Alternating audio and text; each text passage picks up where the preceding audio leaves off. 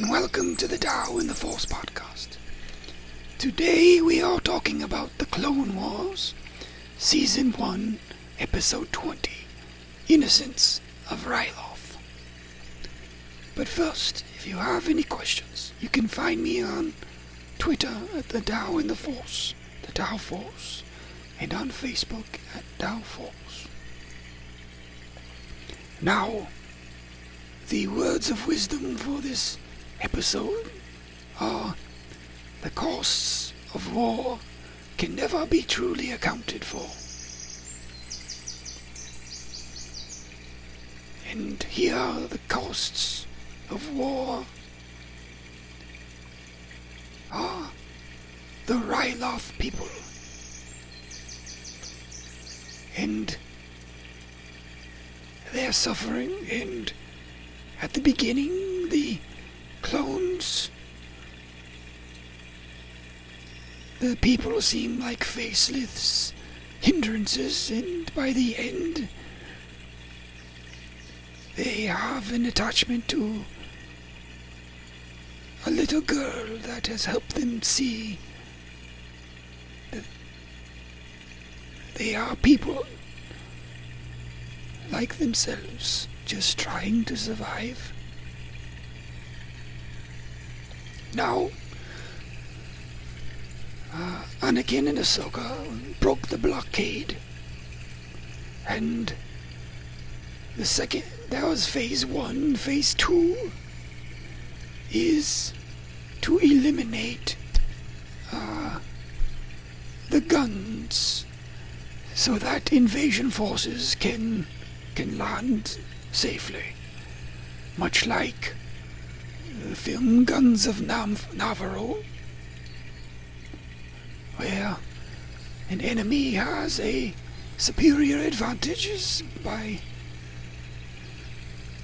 their armaments,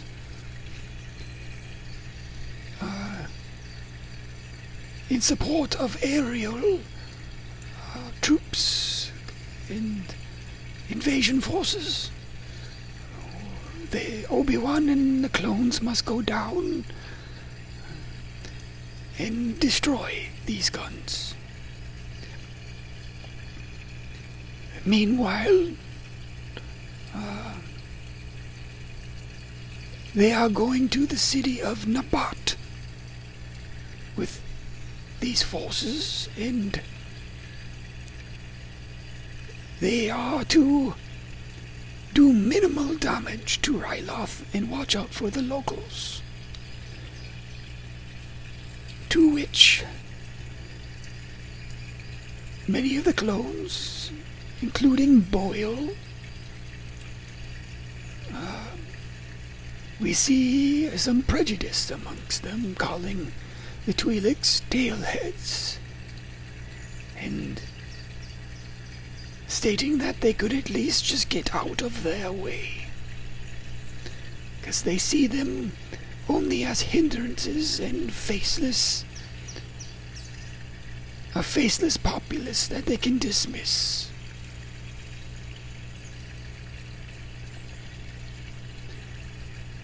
Now, there is a tactical droid that is leading the separatist forces by these guns, and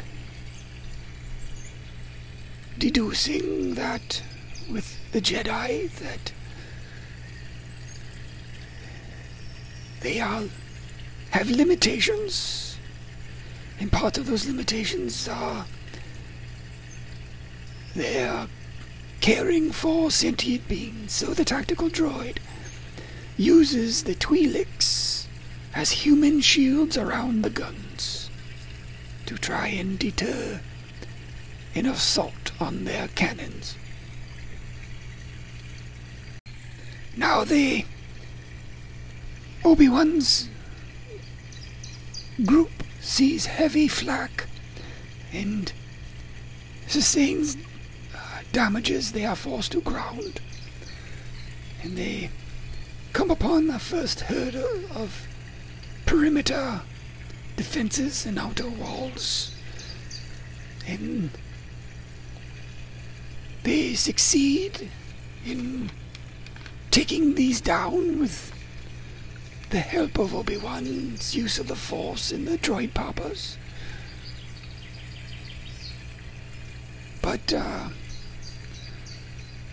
after the first breach of the outer defenses, they must get some reconnaissance. So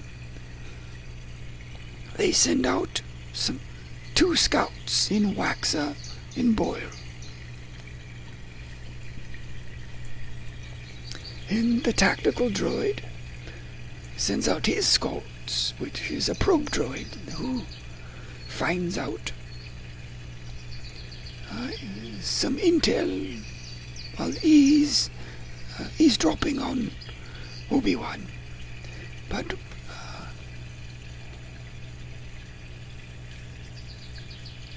Waxer and Boyle go out with Cody and Wooly. And Cody and Wooly go in a separate direction from Waxer and Boyle, and after gaining some intelligence, they find their way back to Obi-Wan and the rest, where Waxer and Boyle run into a Twi'lek girl. And after overcoming her apprehension of them at first, she warns them of a probe droid. Now, Waxer is sympathetic immediately to the girl, and he is the open and compassionate one, where Boyle is meant to be the rigid thinking clone who we saw earlier was a bit prejudiced towards the tailheads and standoffish towards them. But Waxer takes off his helmet to show her his humanity and to gain her confidences, and they give her food. But Boyle convinces Waxer that they cannot take her with, but she follows nonetheless. And now Boyle is going to be forced to confront his prejudice, where he's no longer dealing with a faceless idea. He's being confronted with the realities of the Twi'leks. Not just the girl, but he's seeing the destruction of their life. And bit by bit he's seeing more through her eyes as she follows. Now, the tactical droid at this time had a plan up his sleeve to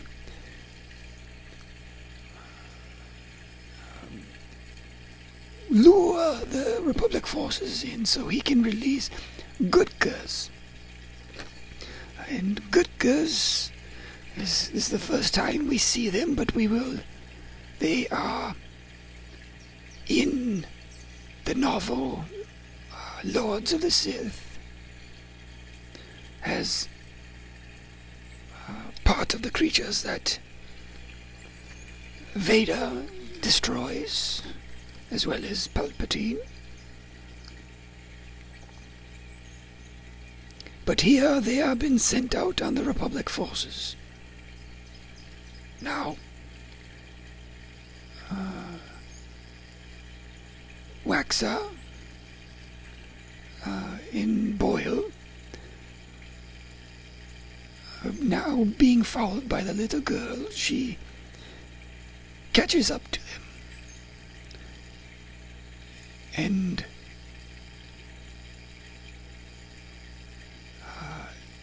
they concede that she will just be with them, so they allow her to come with her. And the little girl's name is Numa. And Waxer, throughout the episode, is very fatherly, or very compassionate towards Numa. He thumps her on the nose like an uncle or relative would. And even though Waxer is the more open towards her, she seems curious about Boyle. And she leads them to a home where Boyle sees how her family have lost everything. And it is becoming more difficult for Boyle to ignore the humanity, for lack of better words, of the Twi'leks. And she is overwhelmed with emotion when home, and Waxer comforts her. And Boyle, in his own way, for the first time, lets down his guard towards her and makes a small attempt in the first concession to comfort her as well. And she hugs him with enthusiasm, which I think was the last ice to be melted in Boyle's heart, where he seems to put down all of his guises now.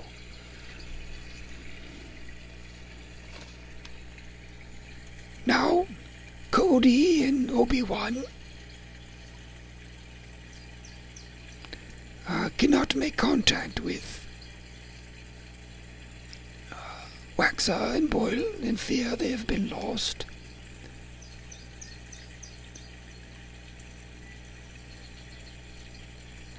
And Numa, seeing the Gutkas enter into her village near her home, shows Waxer and Boyle the means to be able to escape by going underground through a sewer system of sorts. The tactical droid shows his rigidity when discussing the plans of the Gurkhas and the Jedi and the Republic forces. He is extremely arrogant in his assessment that instates I am always right. For everything to him is about calculations. Except for when things like the Jedi and the Force, things that cannot be calculated, will be his undoing. Now, Obi-Wan and Cody encounter the Gutkas, and they have been following in canyons, as it were, or narrows, so there's little escape for them. They must confront the Gutkas. And Obi-Wan has a plan to lure the Gutkas, and he uses himself as bait. And then has the clones shoot rock and rumble to trap the Gutkas in that narrow area. And then Obi-Wan jumps and uses the Force to jump out of there. And defeats the Gutkas without having to destroy them, or have the clones and himself be destroyed. Which is different from the Separatists, who will use human shields. There's nothing. They will use the Gutkas as fodder. Everything is expendable to them. And when Obi-Wan jumps out of there are a couple of clones who are very impressed and say incredible. Meanwhile, Cody has been there, done that, and seen it, but kind of humbles Obi-Wan to a degree, for he hands Obi-Wan his lightsaber back, just like in Revenge of the Sith, when Obi-Wan loses his lightsaber and Cody retrieves it for him.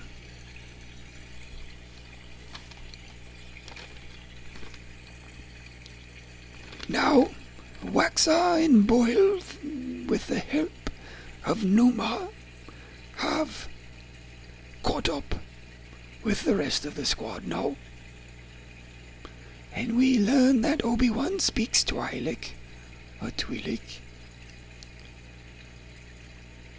And through Numa, he is able to communicate with her to find a way through these tunnels and things that will lead to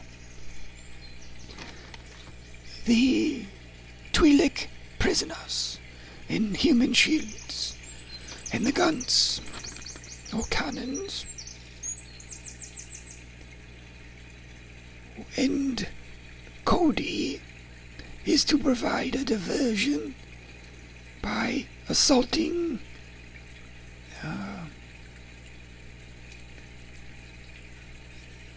the perimeter. And the tactical droid, being so rigid and so in love with his plan, and that he predicted that the forces would attack in the way Cody is attacking, and he has blinded himself that there is other possibilities, such as Obi-Wan coming through tunnels. And Obi-Wan frees the Twi'leks, and Numa is reunited with her parents.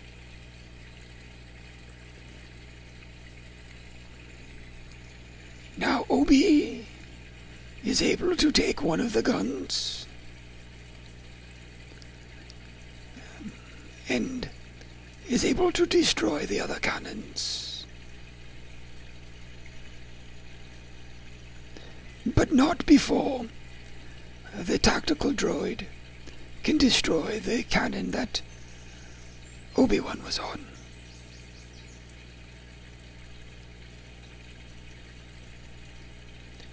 Now,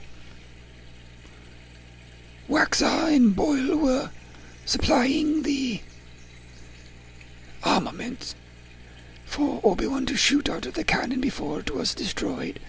So when the tactical droid has shot Obi-Wan's cannon, Obi-Wan as well as Waxer and Boyle had to seek shelter. And it is Numa who helps them up. But it is the Twi'leks at this point who see the Republic helping them, decide to help themselves as well as the Republic, and attack the tactical droid. And he is saying does not compute. These are more variables that he not able to simply use his computer to add up as simple numbers. And Mace is now able to land his invasion fleet and will move upon the capital of Lesu.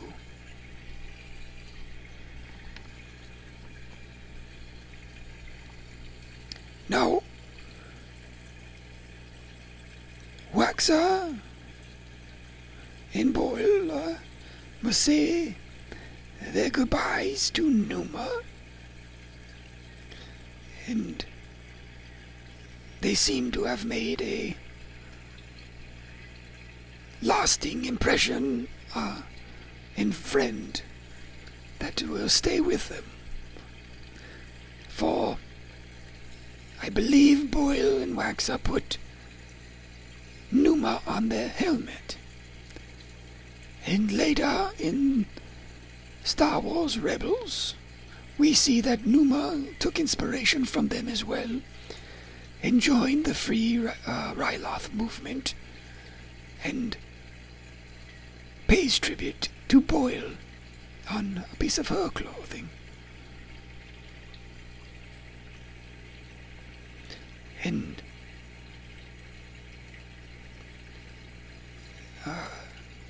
she runs and hugs them goodbye, and he tells her not to be afraid. They see her again. But as they are walking away, she has been calling them Nera the whole time, and she continues to say this as they are walking. And being that Obi can speak Twi'lek, they ask him, what is she saying? And he says that it means brother.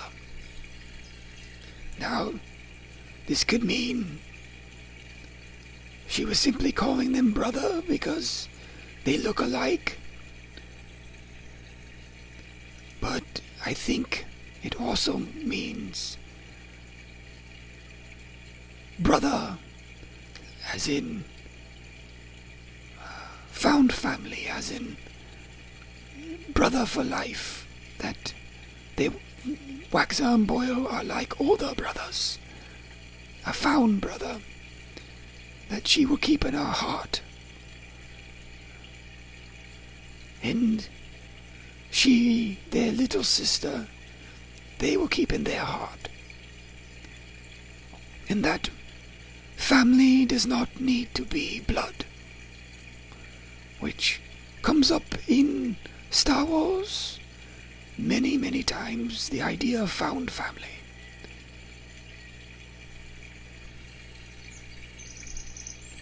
Well, that is all that I have for today,